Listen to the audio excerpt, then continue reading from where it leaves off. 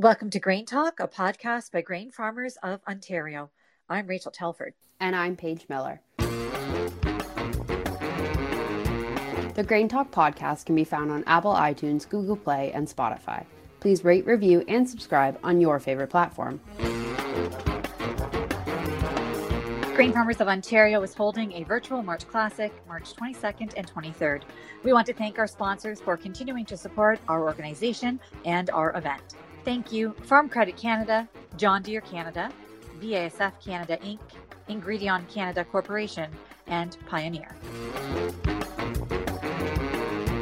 In this episode of GrainTALK, I will speak with Marty Seymour, Director of Industry and Stakeholder Relations at Farm Credit Canada, about Canada Ag Day on February 23rd and how COVID-19 has impacted the agriculture industry over the past year.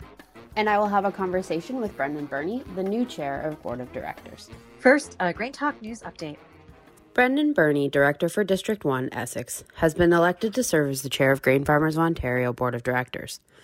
Byrne takes over the position from Marcus Hurl, Director of District 14, Prescott, Russell, Stormont, Dundas, Glengarry, who served the maximum 3-year term as chair. We will talk with Byrne later in the podcast. Grain Farmers of Ontario also welcomes the new executive committee of the board. Along with Byrne, Jeff Harrison, Director of District 12, Durham, Northumberland, Kawartha, Peterborough, Hastings, and Scott Bersall, Director of District 5, Elgin and Norfolk, will serve as the vice chairs. Josh Borison, Director of District 9, Perth, is the new executive member. Grain Farmers of Ontario has released a new strategic plan. It outlines our commitment to our core values, our farmer members, our team, our community, our results, our innovation, our honesty, and integrity. Our new vision statement is thriving farms, responsible production, trusted grain farmers. Our mission is to build, defend, and promote an inclusive, innovative, and sustainable business environment that enables grain farmer members the opportunity to prosper. The complete 2021-2025 Grain Farmers of Ontario strategic plan is available on our website, gfo.ca. Due to the COVID-19 global pandemic, the 2021 March Classic will be held online March 22nd and 23rd. The theme for this year's conference is Marching Ahead Together. Grain Farmers of Ontario is excited to try out this new format, and we look forward to connecting with our farmer members and industry partners. Registration is now open. Go to gfo.ca/March Classic. Those that register early will receive complimentary March Classic attendee kit mailed out to their homes. These kits include sponsored items and swag from Grain Farmers of Ontario, as well as items to help enjoy the 2-day virtual show. Plus, everyone that registers before the end of February will have a chance to win a Grain Farmers of Ontario Carhartt jacket. And now, here's my conversation with Marty Seymour. Grain Farmers of Ontario is holding a virtual March Classic March 22nd and 23rd. We would like to thank our sponsors for continuing to support our organization and our event. Thank you, Bayer, Excenflex, and Tricepta, DeKalb, Greenfield Global, Secan, and Syngenta Canada, Inc. This week on the podcast, I'm speaking with Marty Seymour, who is the Director of Industry and Stakeholder Relations at Farm Credit Canada. Thanks so much for joining us today, Marty. Oh, I'm glad to be here. Now, we want to talk specifically, to start off with, about Canada Ag Day. It's the 5th year for Canada Ag Day. Can you give us a little bit of information about what the day is and what is the goal? Yeah, Canada's Ag Day is something that my shop's certainly proud of. It's really the way for the industry to reach out and break the echo chamber one day a year. And so this year on February 23rd, we're calling on anybody connected to agriculture and food to get involved on their social media channel and tell their story. We don't tell people what to say. We just want them to stand up and stand proud as a community and talk about Canadian agriculture. And we've built the social media themes around Forks Up for Canadian Ag. So for those people that don't have an idea what they want to post, we just say, hey, take a picture of you holding some food on a fork and have some fun with it. Post it on your social media and use the hashtag CDN Ag Day and get in the conversation. So what's on your fork? Oh, well, I have never been asked that before. Actually, kind of caught me off guard. There's a few things that, I'm a cows and canola guy, so you'll always find beef on my fork, to be very direct to your question. But when I think about what's on my fork for Ag Day, as the metaphor might be, is we used to produce this really big conference in Ottawa, and this would have been our 5th year, and you can imagine with COVID, we're not meeting in person, but my shop's been working really hard on a virtual conference, and we're going to be hosting a fireside chat with Dominic Barton, the ambassador to China, who is also the author of some of the first work that's really challenged Canadian agriculture to think bigger and try to reach our growth potential. And so we're going to talk about opportunities in Canadian agriculture and food. And then the subsequent part of that fireside chat we're doing is a deeper conversation from 3 industry leaders. One, Murad El-Khatib, who's the head of AGT Foods, a real player in the pulse industry. Chantel Donahue from Cargill, and people would know Cargill is in all types of food and food processing. And then Daniel Villefort from Bonduelle, who's in the vegetable business. So trying to look at the Canadian landscape food production and have a conversation and say, hey, COVID's thrown us a curveball as a sector, but we've actually leaned into it pretty well.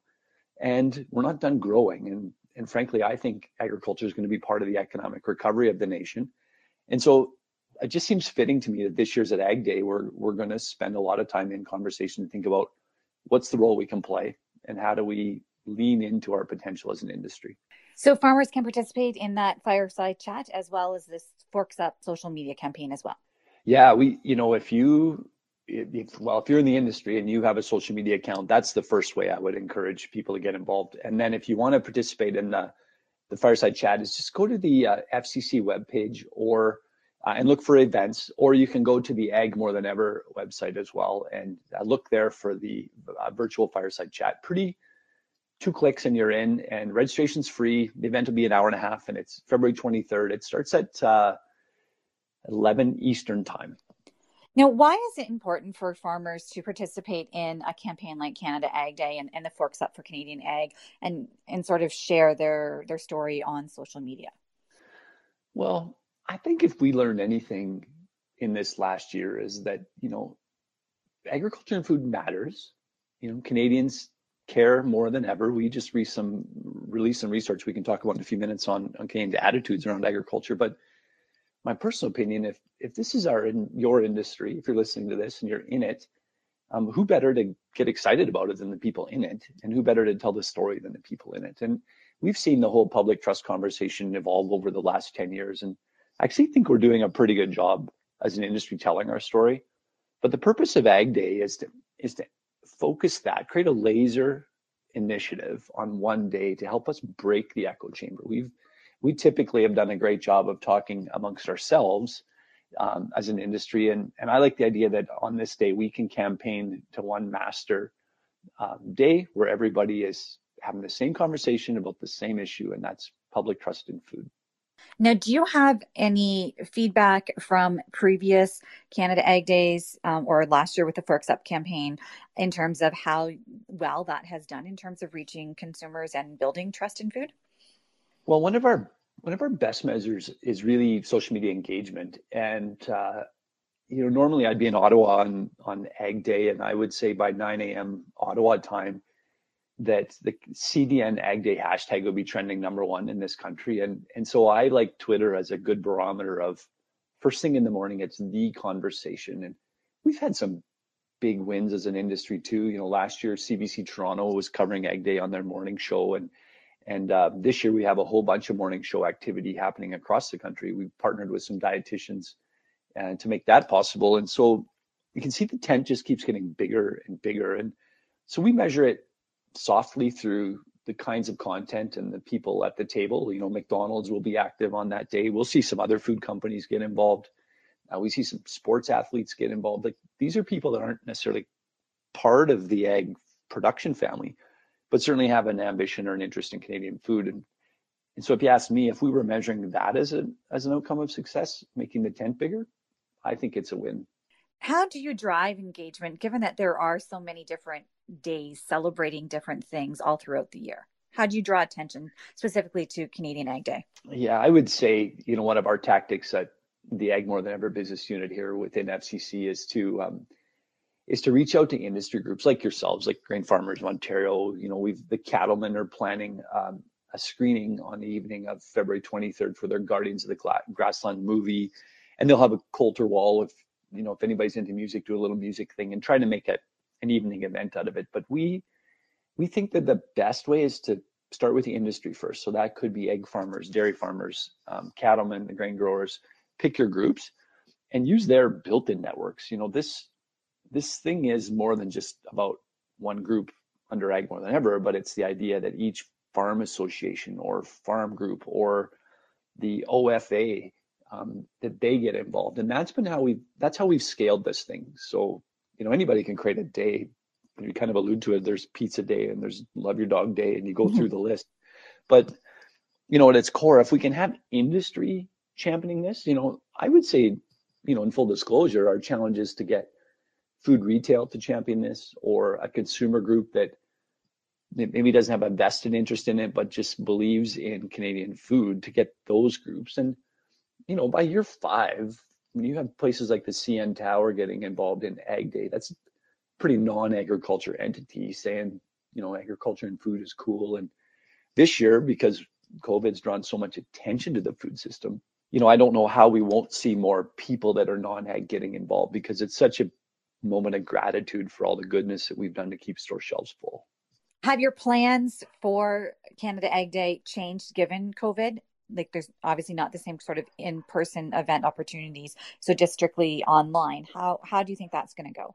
Yeah, I'm not going to lie. I'm a little bit sad that we're not able to do the in-person events, because one of the fun things on the planning side of Ag Day was watching some local farm input dealers say, hey, we're going to have free coffee for our farmer friends, and show some, kind of some customer outreach or some customer thanks. I always like those, some bigger events. Like our conference in Ottawa was frankly the best networking event in Canadian agriculture. It was the only event that brought all sectors together under one roof and had great MP engagement and outreach, which was also part of why the Ottawa conference was so popular. And so I'm a little bit sad by that, but we're seeing little things pop up, like the cattlemen saying, hey, we can get creative and have an evening web-based event, listen to some good music, watch a cool movie, and improvise. I mean, we're almost coming on a year since we've been working from home, and everyone's figured out a way to still stay relevant and do these things.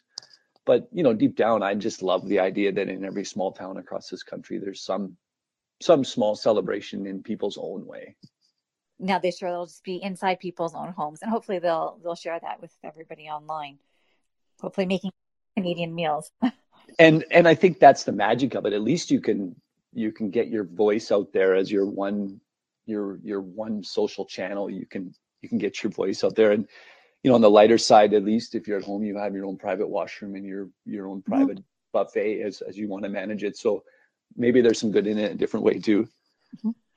And maybe people will take the opportunity to experiment with some Canadian food. Now, you alluded earlier to a new study that FCC has just released the results of, that found Canadians are more likely to look for Canadian food in the wake of the COVID-19 pandemic, perhaps trying out some new recipes at home, or cooking more at home because you don't have that many options for going out.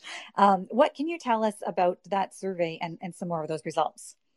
Yeah, I'll maybe kind of give you some of the high points in terms of the survey outcomes for those people listening here. Is 6 in 10 Canadians are more likely to buy Canadian, and half of the people shopping are more likely to look for Canadian grown products. And I think that's a great evolution of this idea that we would take pride in our food as Canadians, and really demonstrating it through the survey outcome that if 6 in 10 people are more likely to buy a Canadian product, it speaks really a lot about some of the buy local initiatives we've seen since COVID's come along, and this idea of supporting our local community. I think the other one that's kind of cool is 50% of people are more likely to show an interest about how their food is grown. If those of you that have been participating in the public trust conversation for the last 10 years, that's been the whole goal, is to get people to ask questions and be curious about how their food is grown. That's how you can have an honest conversation about the food system and drive to a system that all Canadians are proud of. And I think the last one that kind of stuck out in our survey outcome was that 8 in 10 people think that the industry responded really well to COVID. There was certainly some worry in the food system as we came through the last year. If you look at at processing, say on animal proteins, for example, when we see COVID outbreaks and some pressure on the system to make sure that the shelves are full. In general, I think the industry did really well, considering in those early days we didn't really know what the next day was going to bring in terms of COVID management. And I go all the way back to April, May last year. We were looking for N95 masks as an industry to say, hey, we've got to mask up and find a way to have these high quality masks in front of everybody. And today we've come down to different protocols to help manage COVID in terms of processing plants, farm workers, all of this stuff. So industry's come a long ways, and I think the survey shows that consumers really appreciate it. So why do you think that trust in food is so important for consumers? And why is it even more of a concern, it seems, nowadays than it ever used to be? Yeah, that's a really good question. The data still says that consumers are worried about the rising cost of food. It's kind of one of the number one things on their mind. But as you go down the hierarchy of things that are important to people is just having confidence and trust that the food they're eating is safe for their families. And I don't know if it's increased more over the last 10 years or if it's stayed the same. There's days where I feel like as an industry we're winning, where we're like making a difference, and people, like the survey outcome here, saying people proud of the Canadian food system.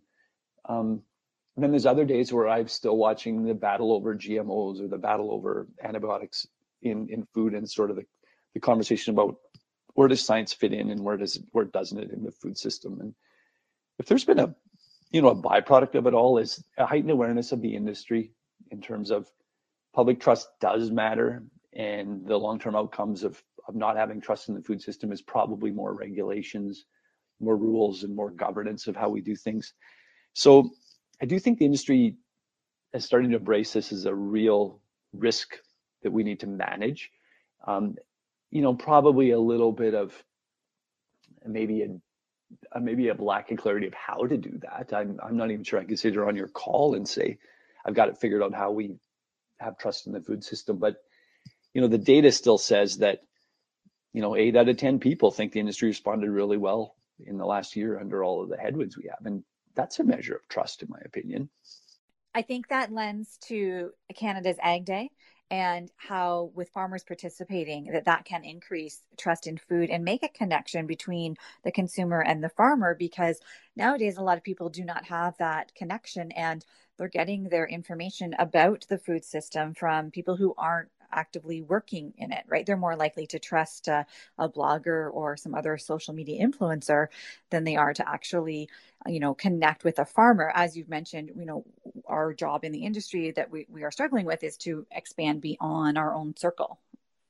Yeah, you raise a good point. Is this is the farmer's opportunity to sort of be heard, or I guess it comes back to my theory is that if we all do it on one day, maybe we can break away from the noise that's in people's social channel and do it that way. And I mean, you don't have to get fancy. If you're sitting at home, well, I don't know what to do, is take a picture of some food on your fork, having dinner with your family, and show that you're a regular consumer like everybody else. Or if you milk cows, go and shoot a picture out in the heifer pen and show people that side of your business. But this, be open to what you're doing as a farmer and be proud of it.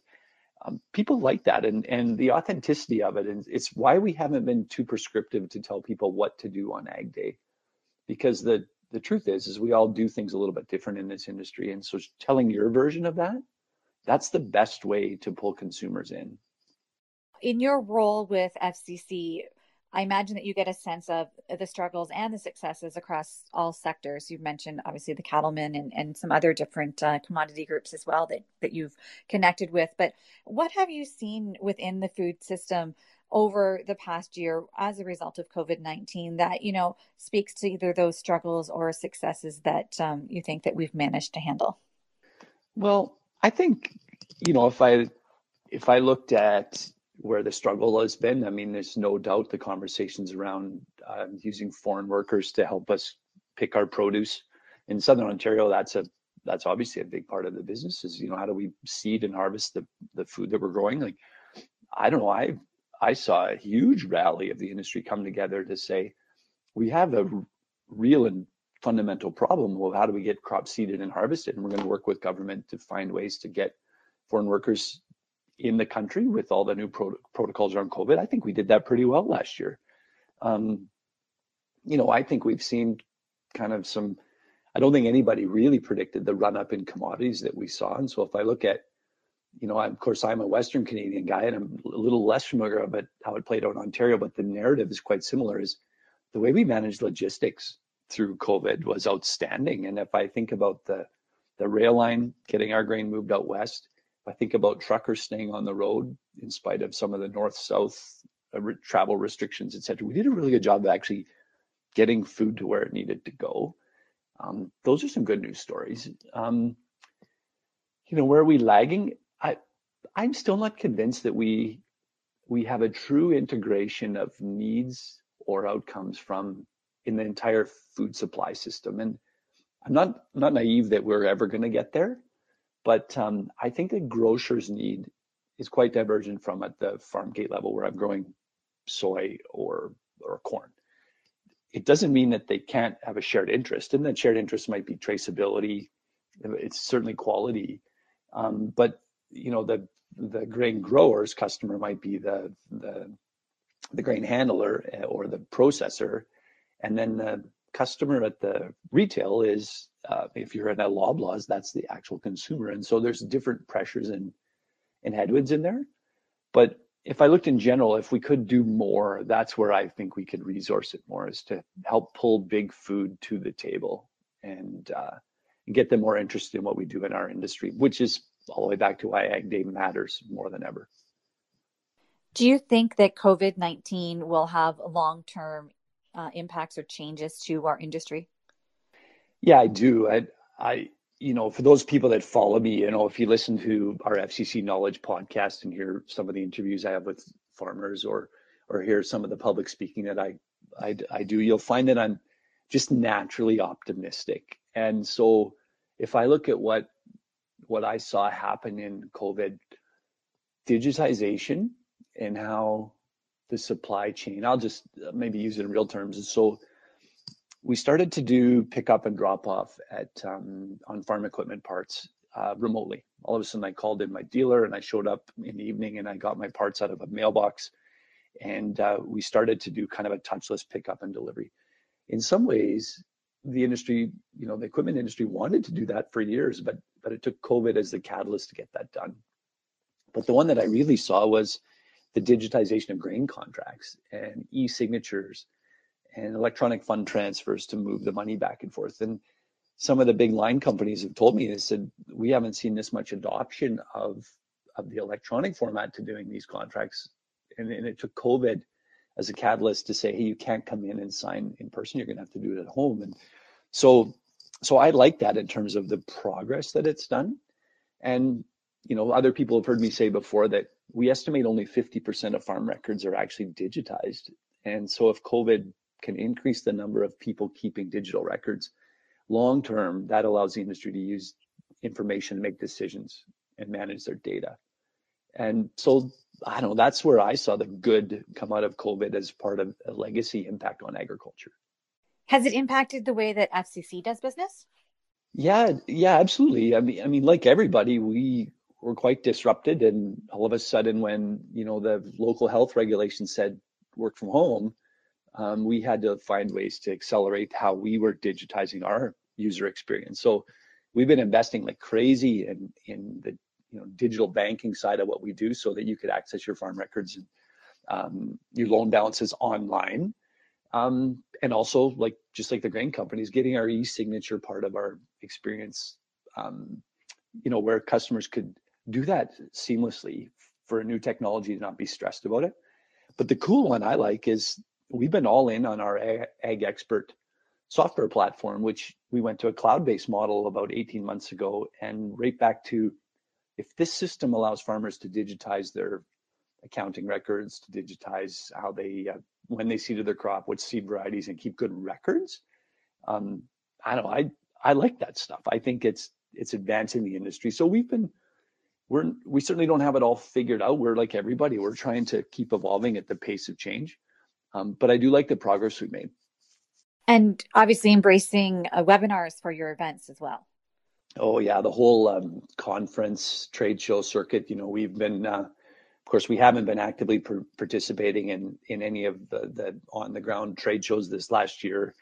But conference wise, a few weeks ago, FCC. Some of you will remember the FCC forums, and they would have been in London and different markets in Southern Ontario. Well, we digitized those a few weeks ago, and I was the MC at the forum, and so I was probably more engaged than I would have been in the past when we met in person. But our amount of views that we had for people to listen to Clary Hughes and Chris Hadfield on, some motivational speaking around mental health and just aspirational, something to get us excited in the cold days of winter. We reached thousands of people that we probably couldn't have done if we did it in person. I still think agriculture wants in-person events, and I think the networking and the community that we get as an industry will come back. I believe that there's a space for that, but you're going to see hybrid models everywhere. For those of us that do the speaker circuit, you're going to see more speakers want to do video versions of that at conferences, and it frankly just allows the scalability for a person like Chris Hadfield that's under big demand. If he can cover 3 events in a week, in the old days he could cover 1, maybe 2 by traveling around by airplane. Yeah, for sure. I think that it's definitely going to be, I guess, opening up some of these events to more people, because maybe people for schedules, they can't travel off the farm as easily to get to some of these events. And if there is that online opportunity, more people, I think, over the past year have been able to engage in some of those events or meetings that they might not otherwise have been able to do in the past. I've been pretty outspoken on this one. I don't know if my opinion is always the most popular, but I think we're missing one fundamental thing of the gathering in person. And I do lots of sort of the ag policy, kind of the conference styles where we're really trying to advance a sector in terms of regulatory or just what the headwinds are. And most of the best conversations happen, they happen at the buffet table or the coffee break, where you have an idea or a thought, and then you need to bounce that off with somebody to just validate whether you're crazy or not. And this new way of webinaring doesn't allow that sort of informal networking where ideas get built on and made stronger and get driven over the finish line. And so I see that as just this human DNA we have of how we communicate as people that is missing from the webinar space. And then anybody that's in business development, I have a lot of empathy for them trying to find new customers or new people to talk to about your technology or your product when it's super hard to network in this work from home environment that most of us are into. So for that reason, I'm bullish on the idea that we're going to come back in person, but you're going to see lots of corporate brands and, all of our peers in the industry that I've talked to are going to play it uber safe. Everyone's going to follow local health guidelines, but no international corporate brand is going to be up for sending their people through airports until we've identified that it's safe to do so. So you might see localized things, local farm events happening, but for the really big stuff, you'll see the big brands just play it safe. Now, before we wrap up our conversation today, you did mention a little earlier about your FCC Knowledge podcast, Talking Farm and Food. I understand it's a monthly podcast that you host. Can you give us a sense of why you started that podcast and, who you're hoping to reach with it and sort of what the goal of that podcast is? Oh, I'm happy to do that. Thank you for the selfless promotion here. So for those who don't know a lot about FCC, we have the lending side of our business, which people would understand, and it's a pretty easy thing to get your head around. But we also are a federal crown with a mandate to help advance the business of agriculture, and so we resource agriculture knowledge. We resource women entrepreneurs and indigenous agriculture and anything that has a long-term benefit to Canadian agriculture. And the podcast was born out of the idea that why don't we just talk to regular farmers from all across the country about what they do and what they've done to be successful. And the podcast, we just launched it in the fall, and like all podcasts, continuing to grow it. But I've had so much fun. We have an English version that I'm the host of, and we have a French version as well for those that are in a part of Canada that wants to speak French. But we have some laughs along the way. But I had a couple podcasts on transition that we looked at a junior partner who, what's it like to be 35 trying to take over the farm. And then we had a version from a senior partner, a different farm, and what's it like to have a legacy for your kids.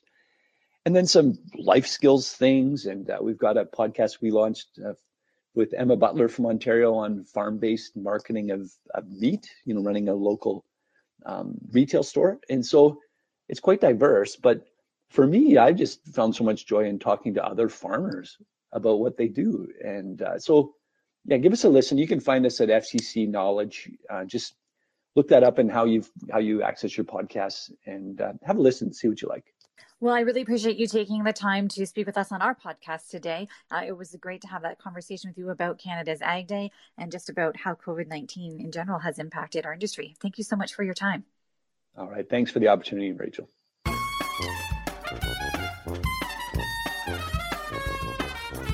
Grain Farmers of Ontario is holding a virtual March Classic, March 22nd and 23rd. We want to thank all of our sponsors for continuing to support our organization and our event. Thank you Agricor, Spirits Canada, University of Guelph OAC Dean's Office and Department of Plant Agriculture, MNP, Pride Seeds, and Roberts Farm Equipment, New Holland. Joining me today on the podcast is Brendan Byrne, the new chair of Grain Farmers of Ontario. Welcome, Brendan. Hi, thank you very much. So this is kind of a new thing for you. Every 4 weeks, we'll be touching base on what's going on at Grain Farmers of Ontario for the GrainTALK podcast. So that's kind of exciting. Yeah. But what else? Yeah. So what else is pretty exciting is you're a new chair. So congratulations on the new role. I bet you're kind of swamped with a lot of media requests and everything happening. Yeah, it's been a whirlwind, and they kind of come in waves. It's like you have a little bit of free time and then it fills up pretty quickly. But yeah, I'm very happy to have been elected by the board of directors, and for them to put their trust in me to do the work is something I'm very appreciative of. Do you mind giving just a little bit of a background about yourself for our listeners today?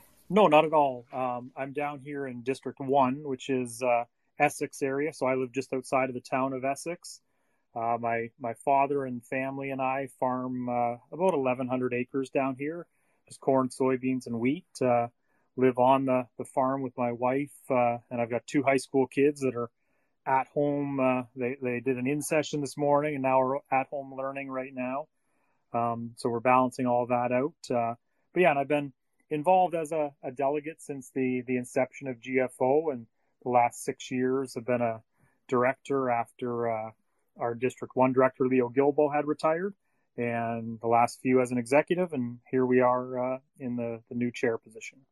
Wow, so quite busy with farm, chair, and balancing kids, and a home as well. So that's pretty impressive.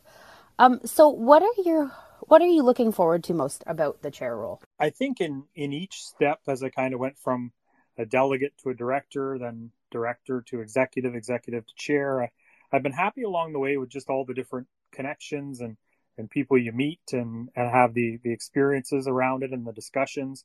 So I think that's the part that eventually, once we go back to maybe a bit of normalcy at some point, that kind of be out and about and meeting people. But even virtually, I've found that I've had a lot of good connections here. So I think that's the one that comes to mind off the bat, is just doing that and getting involved and helping our membership.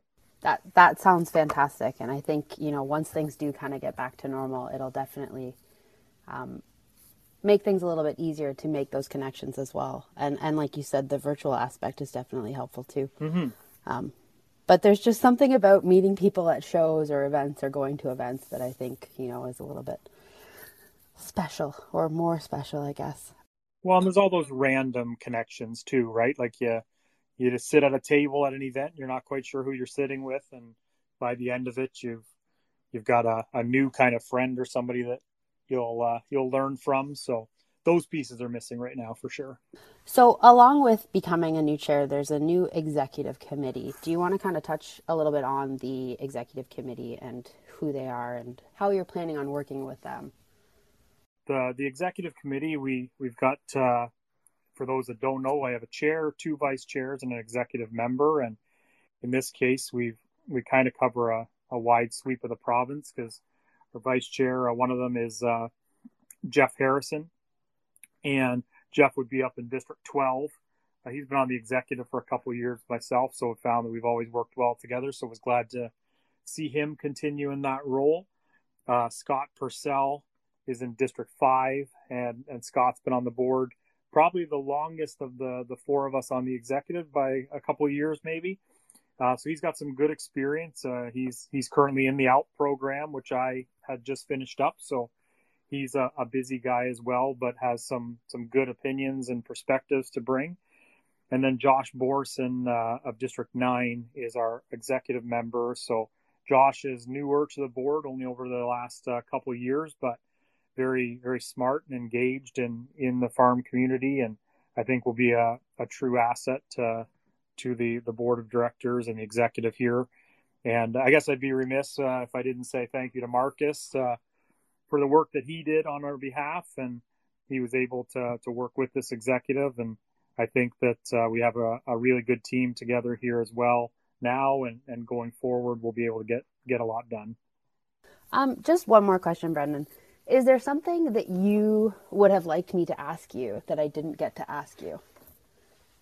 There's always the questions around maybe why I tend to be pretty vocal in terms of the mental health sphere, and I've brought a lot of that with me wherever I've went. And at the same time, I don't want that to be the only thing that people would remember. But I've been in there with people that needed help, and I got kind of thrust in the middle of it at certain times. And I always want to make sure that people know that if they're having a tough time, that they can find ways through it, and there's people around that will care and reach out and help. So that's been one of the ones along the way here, and I'm interested in just continuing that conversation in the hopes that we can better it for not only our membership but for the public at large, because it's such a huge issue, and especially with the isolation today during COVID times, there's a lot of stuff like that I think I'd be remiss if I didn't at least touch on. What other areas of focus do you have as a chair, or just as a director, I guess? I think it works out well in this case for the chair position, because we just did our strategic plan and it was just kind of newly finalized. So I think for myself, it gives us a good spot to start. I think priority wise is just you always want to be that voice for the farmers you represent and make sure that their voices are heard. And that's all voices, because we did add an inclusivity and diversity piece that I'm always interested in having those conversations and listening to people's experiences and trying to make them better, or making sure that we can cover things off that way. So I think it's more or less one of those, you pick up the role and you put your own maybe little spin on it, and you just kind of go to work for the membership, and whatever issues maybe pop up, you're fluid enough that you can move over and work on them, and then come back to some of those staple priorities, whether it's open markets or less red tape or things like that. So kind of covering off the whole farmer aspect, I guess. That's a whole lot of priorities, and I think it's I think it's good that you're able to kind of say like, oh yeah, I definitely need to focus on this, but I'm willing to jump when needed. So I think that's good.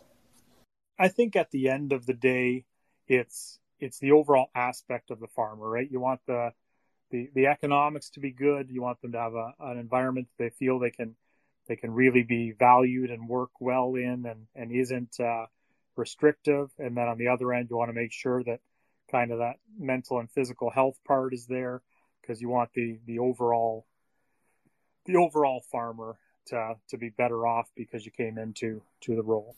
Thank you so much for your time today and speaking with me for the podcast.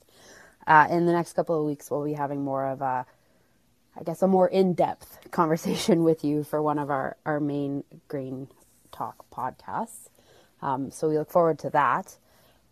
So yeah, thanks, Brendan, for joining us. No problem at all. Anytime. Thank you for listening to our GrainTALK podcast. I hope you enjoyed the conversation. For more ways to connect with us, including the latest webinar, market report, and our e-newsletter, go to gfo.ca/GrainTALK. A special thank you to our guests this week, Marty Seymour and Brendan Byrne. If you like what you've heard today, please rate, review, and subscribe on Apple iTunes, Google Play, and Spotify. And remember, 5-star reviews help us grow our audience.